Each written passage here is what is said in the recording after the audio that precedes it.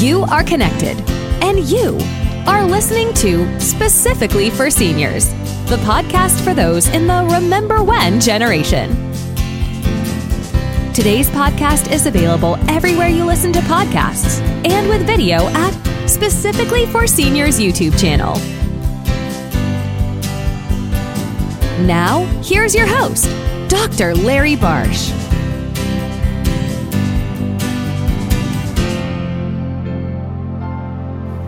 This is the third episode in Specifically for Seniors podcasts in conjunction with Hebrew Senior Life and Orchard Cove's series on cognitive fitness. In the first episode, we spoke with Dr. Alvaro Pasquale-Leone on brain health and cognitive fitness. In the second episode of the series, we reviewed the relationship of physical exercise and brain health. Today, Specifically for Seniors welcomes Jodi Bornstein, wave Jodi so we know who you are, and Melissa Day, Melissa wave too, for a discussion on challenging your brain and learning new things. Jodi is an occupational therapist with Hebrew Senior Life's Therapy House Calls program. Jodi is published in the American Journal of Occupational Therapy, and for the last 6 years, has been a guest faculty member at the Massachusetts General Hospital's Institute of Health Professions. Melissa Day has been a speech-language pathologist for more than 30 years, working in home care for the last 20 years. Both Jodi and Melissa have an interest in brain health and have been working with a dynamic interdisciplinary team at Orchard Cove, a senior living facility near Boston, on optimizing the pillars of brain health in the daily lives and culture of senior living. Welcome to Specifically for Seniors, Jodi and Melissa. Thank you so much for having us. Let's start by reviewing the concept of cognitive reserve. We've talked about that previously on other podcasts, but let's refresh our listeners' memories on what cognitive reserve is.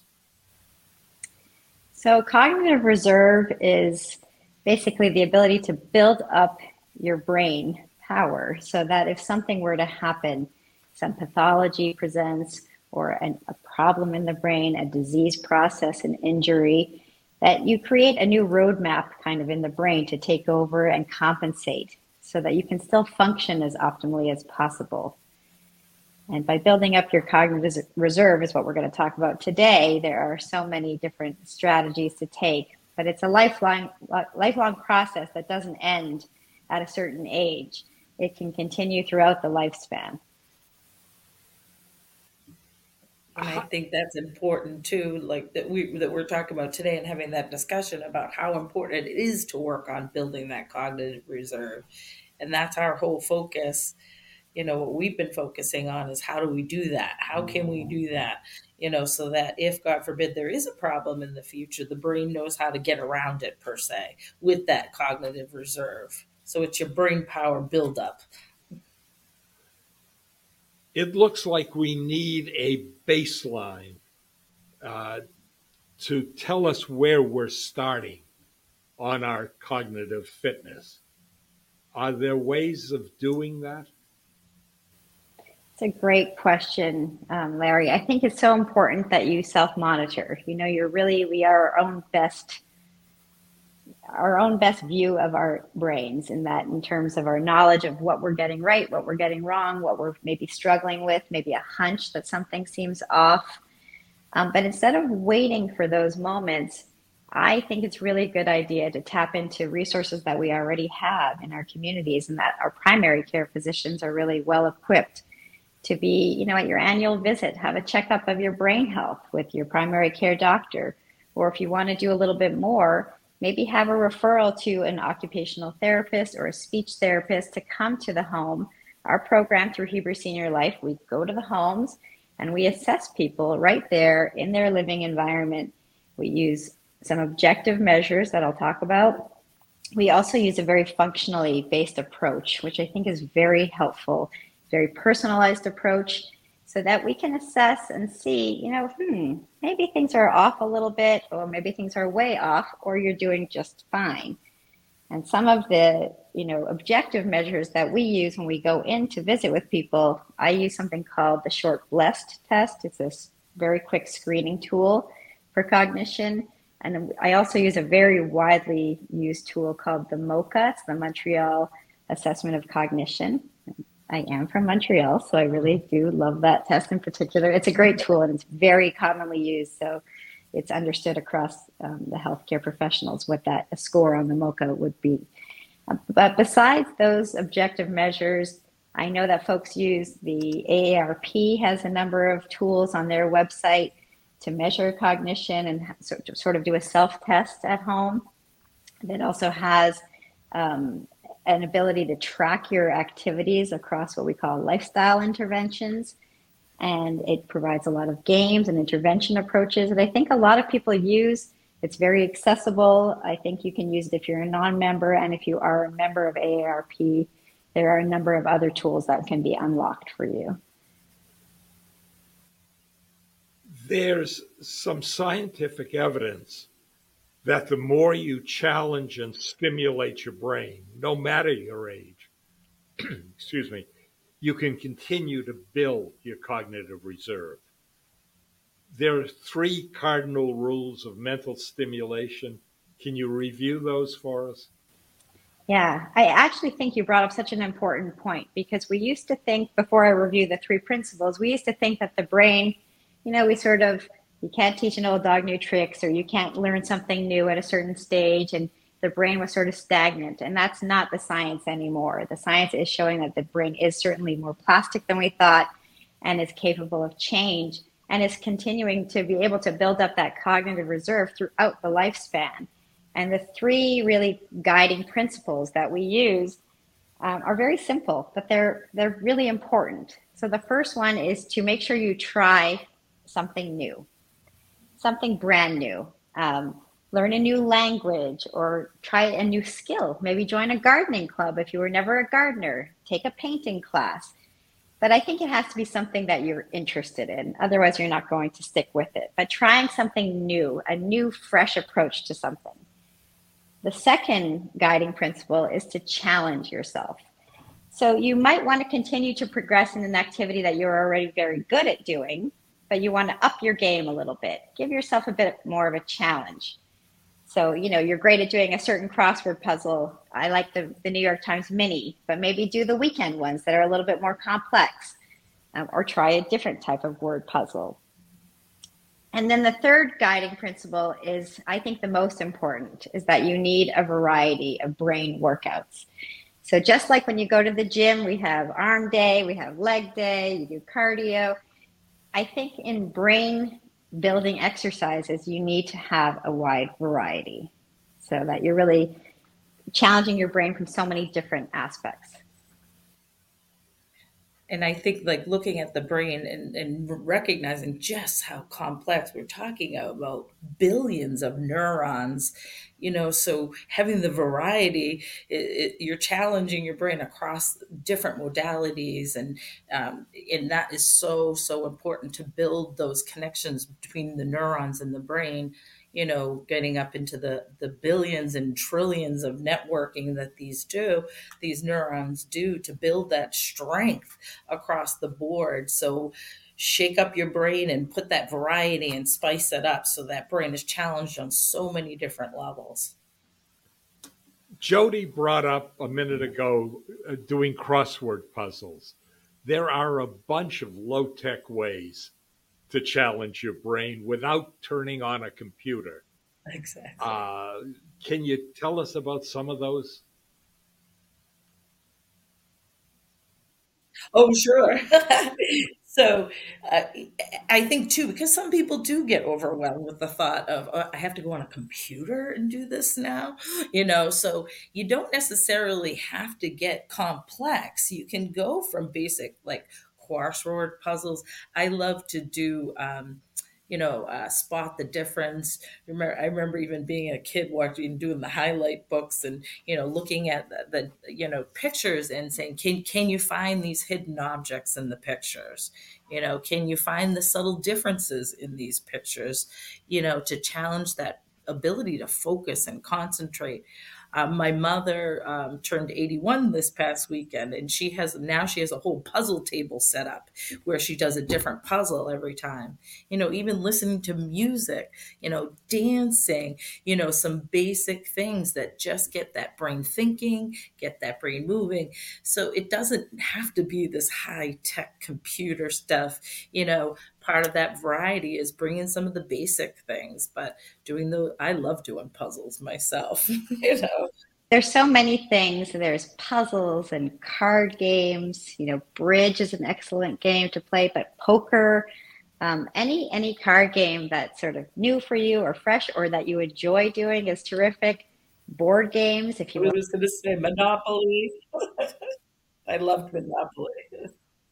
I like, I love languages, and we can talk a little bit more about the high tech app aspects of learning a new language. But if you already were speaking a language, several years ago, and you want to pick it up again, there's, the ability to read a book or an article in a different language is a great idea. Just reading in general is a super low tech brain activity.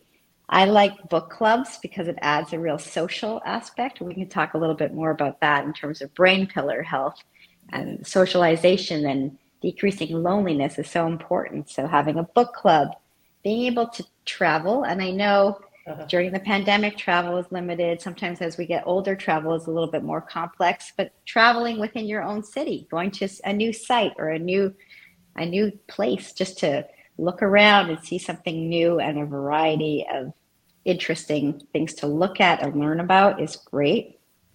Participating in the arts, so going to theater, going to concerts, again, a different museum, something out of your regular routine is really great. Participating in an art class, learning how to paint, learning how to draw. You can say, "Oh, I'm not artsy at all. I can't do this." How do you know? Pick up a paintbrush, try, learn. Cooking classes. You know, That's following directions. You have to follow a recipe, all the things that you think you're doing some basic things, but you don't realize how many steps are involved in that for your brain. So even doing a low tech thing that we think isn't much, there's so many steps in even a basic task like opening the door, hearing the doorbell and getting up and opening the door. It seems like such a basic task, but when you think about all the things that the brain has to kind of incorporate visually, and hearing the doorbell and the physical aspect of it, so even the most basic task challenges your brain, on a level that we don't even recognize. So staying active and just doing even the basic things challenges that brain. Nope. I like music, Uh, listening to music, playing music while you're at home and getting ready in the morning, or just kind of relaxing can affect your mood, your energy level. Learning how to play a new instrument or picking up an instrument that you haven't touched in 40 years. I have somebody at a site in Brookline I'm working with who's starting to play the clarinet again, and she hasn't touched hers in 50 years. But this is a Muscle goal. memory. Yeah, it's terrific. Take part in a singing group or a dance class, like Melissa said. These are I all I went back wonderful to ways. do adult tap classes, and I took tap as a kid, and I was just like the same thing like you're saying, Jody. I'm like, am I going to remember? Like, Am I going to remember? I was That's right. amazed. It was all still up there. It was all still up there, Yeah, and it's bringing and it it was a lot of fresh, and fun. it's challenging for the brain to start something new again. And it's exciting and it's fun. Yeah. Okay, Melissa, the stage is yours. Tap that. Hey, I went up on stage in my daughter's dance recital, and I was in my mid 40s at the time, and my sister is in her mid 50s at this point, and she still does professional dancing competitions. So it doesn't matter how old we are, we just got to keep challenging ourselves to do things different and have some fun while doing it. I think fun is critical in all of this. And that's what It has to be, is, right? it has to be both fun and meaningful to you, because if it doesn't mean anything to you and you have really no interest just because you're checking a box to say this is good for my brain health, okay, maybe you'll do it for a week, but that's not sustainable. You're not going to be interested. It's not going to have value. And then you won't keep it up. And it's really not going to impact you the way something would if it were truly meaningful and truly fun or interesting for you. Before we get on to computer-based brain training, you brought up something interesting that I was going to mention later, Jodi, that these brain training games, whether they're low-tech or high-tech, are most effective when they're used in conjunction with other facets of cognitive health. You mentioned socialization. Yes, I think one of the most important aspects of brain health and overall health actually is your measure of loneliness. And that doesn't mean if you live alone, because plenty of people live alone and don't feel lonely. But plenty of people, will describe themselves as feeling lonely, particularly during the pandemic. And yet, even still now, we're seeing the effects of it. So a way to kind of embed some social aspect into your cognitive optimization or brain games, I love adding a social element. And not everybody, I really do say this is an important piece, not everybody is a social animal who loves to be out there with lots of people. I have plenty of folks who I work with who say, I don't enjoy that. It makes me nervous. I'm kind of a quieter person. Is that going to really affect my brain health? And I find sort of low social demand activities where they could be around other people and they don't have to be engaging in a very dynamic way, but it still will impact them and it might reduce feelings of social isolation. So sitting in a coffee shop where there are other people around and you may have to exchange pleasantries of saying, hello, good morning, how are you? Oh, good weather, finally, the sun is out. These things matter in your day. Maybe using a more high-tech game, which we're going to talk about, sharing that with family or friends. I scored this on my Wordle game today. How did you do? There's your interaction. It brings a social element, an element of community, togetherness that will reduce social isolation, which I think is a really very important topic to think about in overall health and particularly in brain health. Okay, let's talk about some of the computer-based programs. Okay.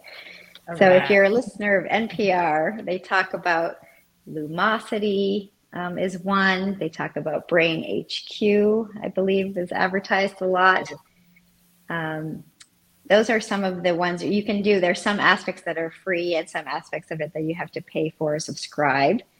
And again, I do want to say this is just one element of optimizing your brain health. These online games or subscription-based services that you don't feel like you have to subscribe to these in order to work on your brain health. You must sit at your computer all day and work on these. But that being said, if you want to take 15 minutes a day or 90 minutes a week to work on some of these games, it really will give you something stimulating to work on. And there are so many different aspects to each of these online games where they can focus specifically on visual memory or maybe auditory memory. There's even a game that says, do you have trouble remembering what to get at the grocery store?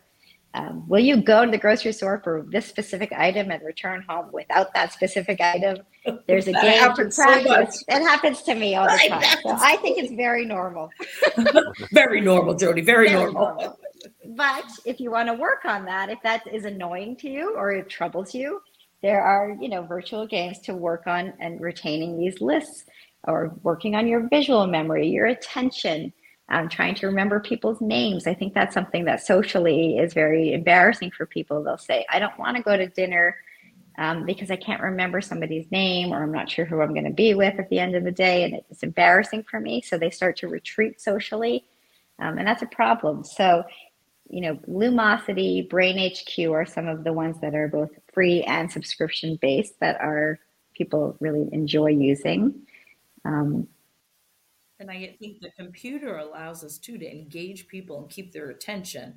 I'm going to age myself again and say, yes, I did this before computers took over. So I have the experience of kind of when we used to do a lot of pencil and paper tasks, and it was harder to keep people's attention and keep people's focus on that.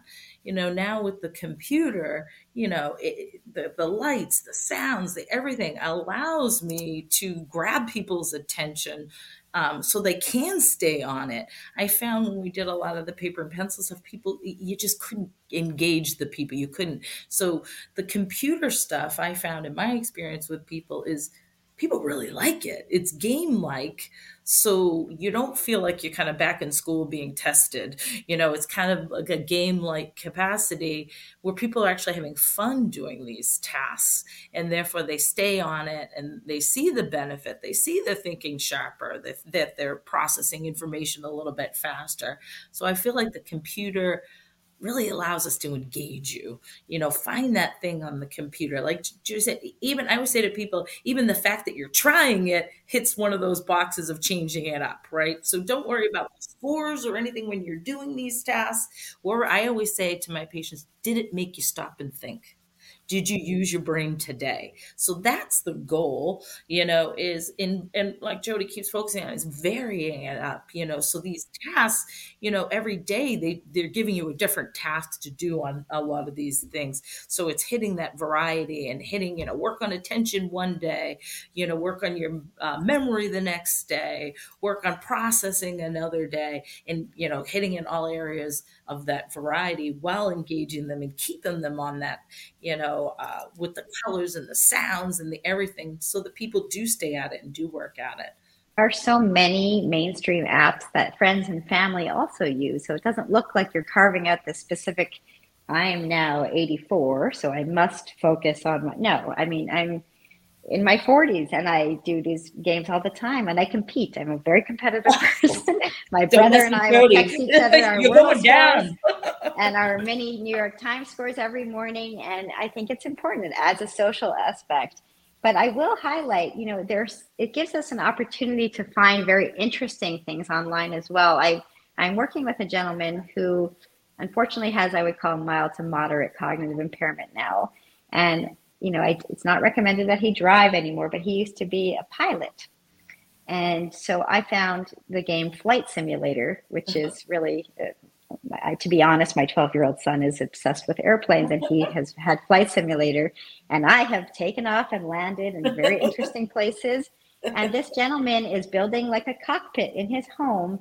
And it is the right challenge for him. And it's so interesting and so engaging. So there are so many opportunities with some of the higher tech to engage in something very meaningful, and maybe a pastime that you used to be able to do in person, and you can't do that anymore for safety reasons, like flying an airplane. So there are so many opportunities, but some of the low, easy ones like Wordle, the crossword times, there are, it's called Matches 2. It's the ability to, it's like a matching game.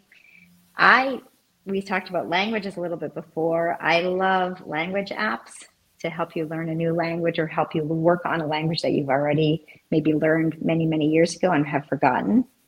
So I use things like Duolingo and Babbel.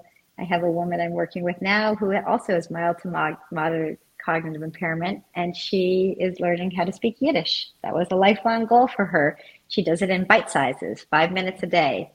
And it's enough. It's challenging. It's fun. There's always a giggle at the end. And she says, I really don't know if I'm going to learn this, but then she does. Yeah. So, and Jodi, I checked with my mother's been learning. I told you French, and my mother's 81. And I checked with her. It is the Duolingo that she's using, I chuckled when she said that. And my mother is 81 and learning a foreign language, and actually has learned a foreign language. Is actually pretty fluent at this point. And she's got her cue cards and her note cards. And I was actually able to pass those note cards to somebody else here in this building.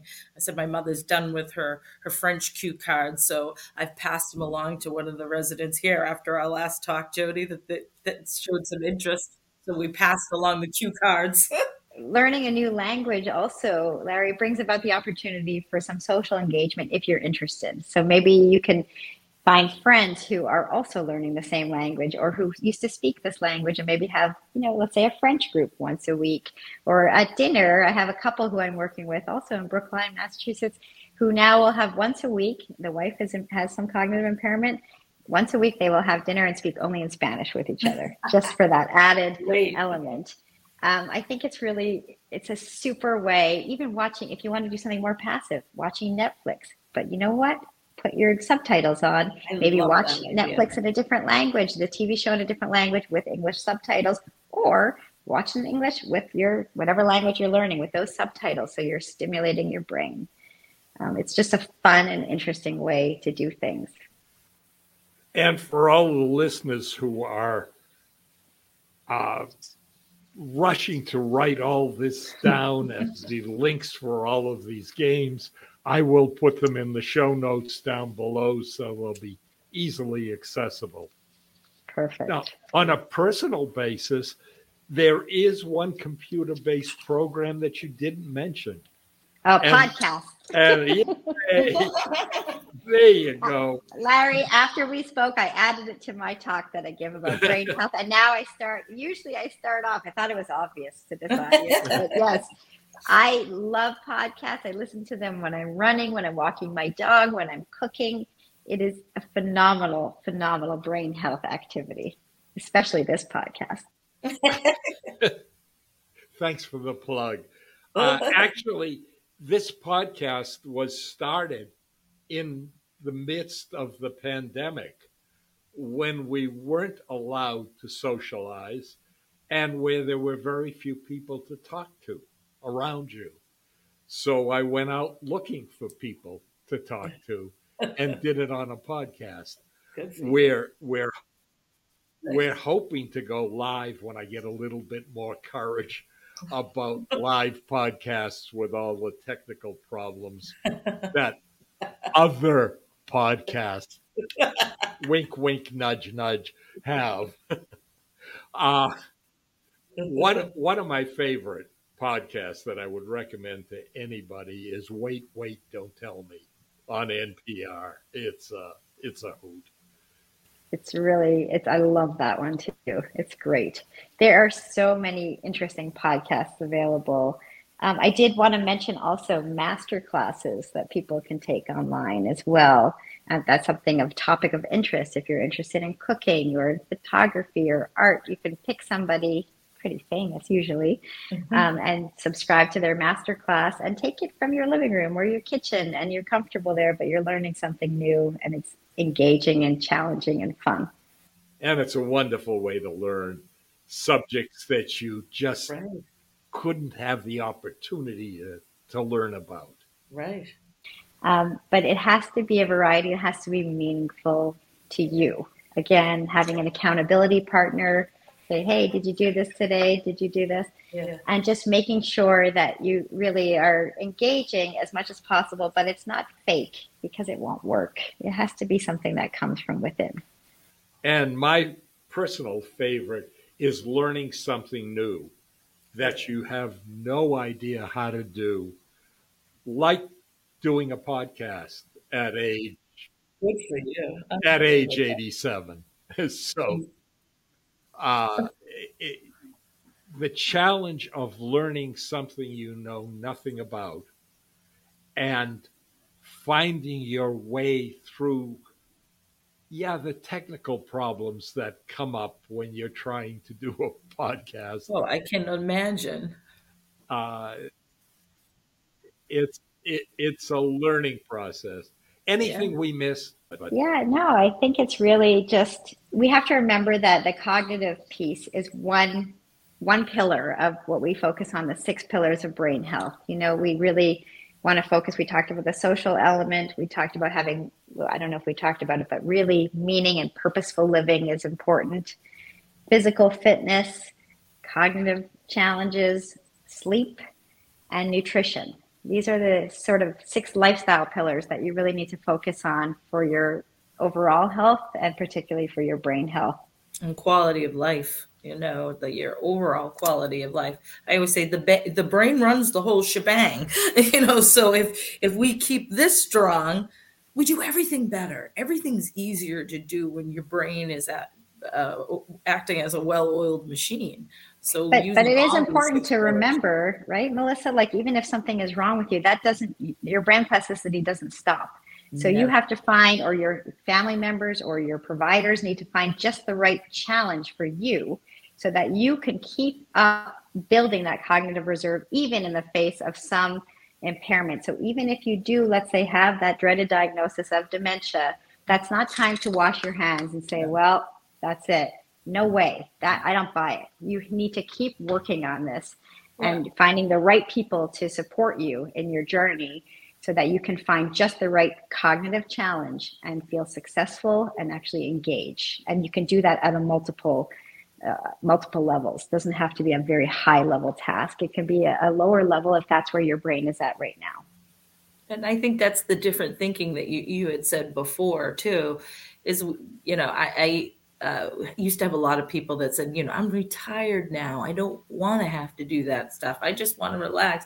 And it's actually just the opposite, right? We used to have that way of thought, but you can't learn as you get older. That is such a fallacy, like you said, Jodi, that you can learn at any age. I mean, look at what you've done with this podcast. I mean, that is unbelievable. Challenge that brain, keep going at all ages. And maybe we should get rid of the word retire. Exactly.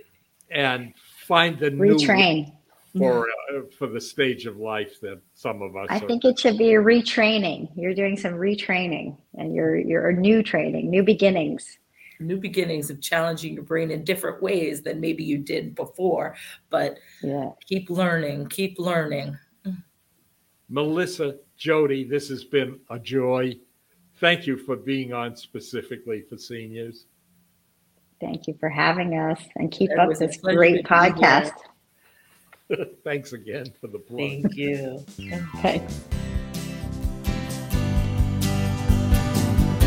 If you found this podcast interesting, fun, or helpful, tell your friends and family, and click on the follow or subscribe button. We'll let you know when new episodes are available. You've been listening to Specifically for Seniors. We'll talk more next time. Stay connected.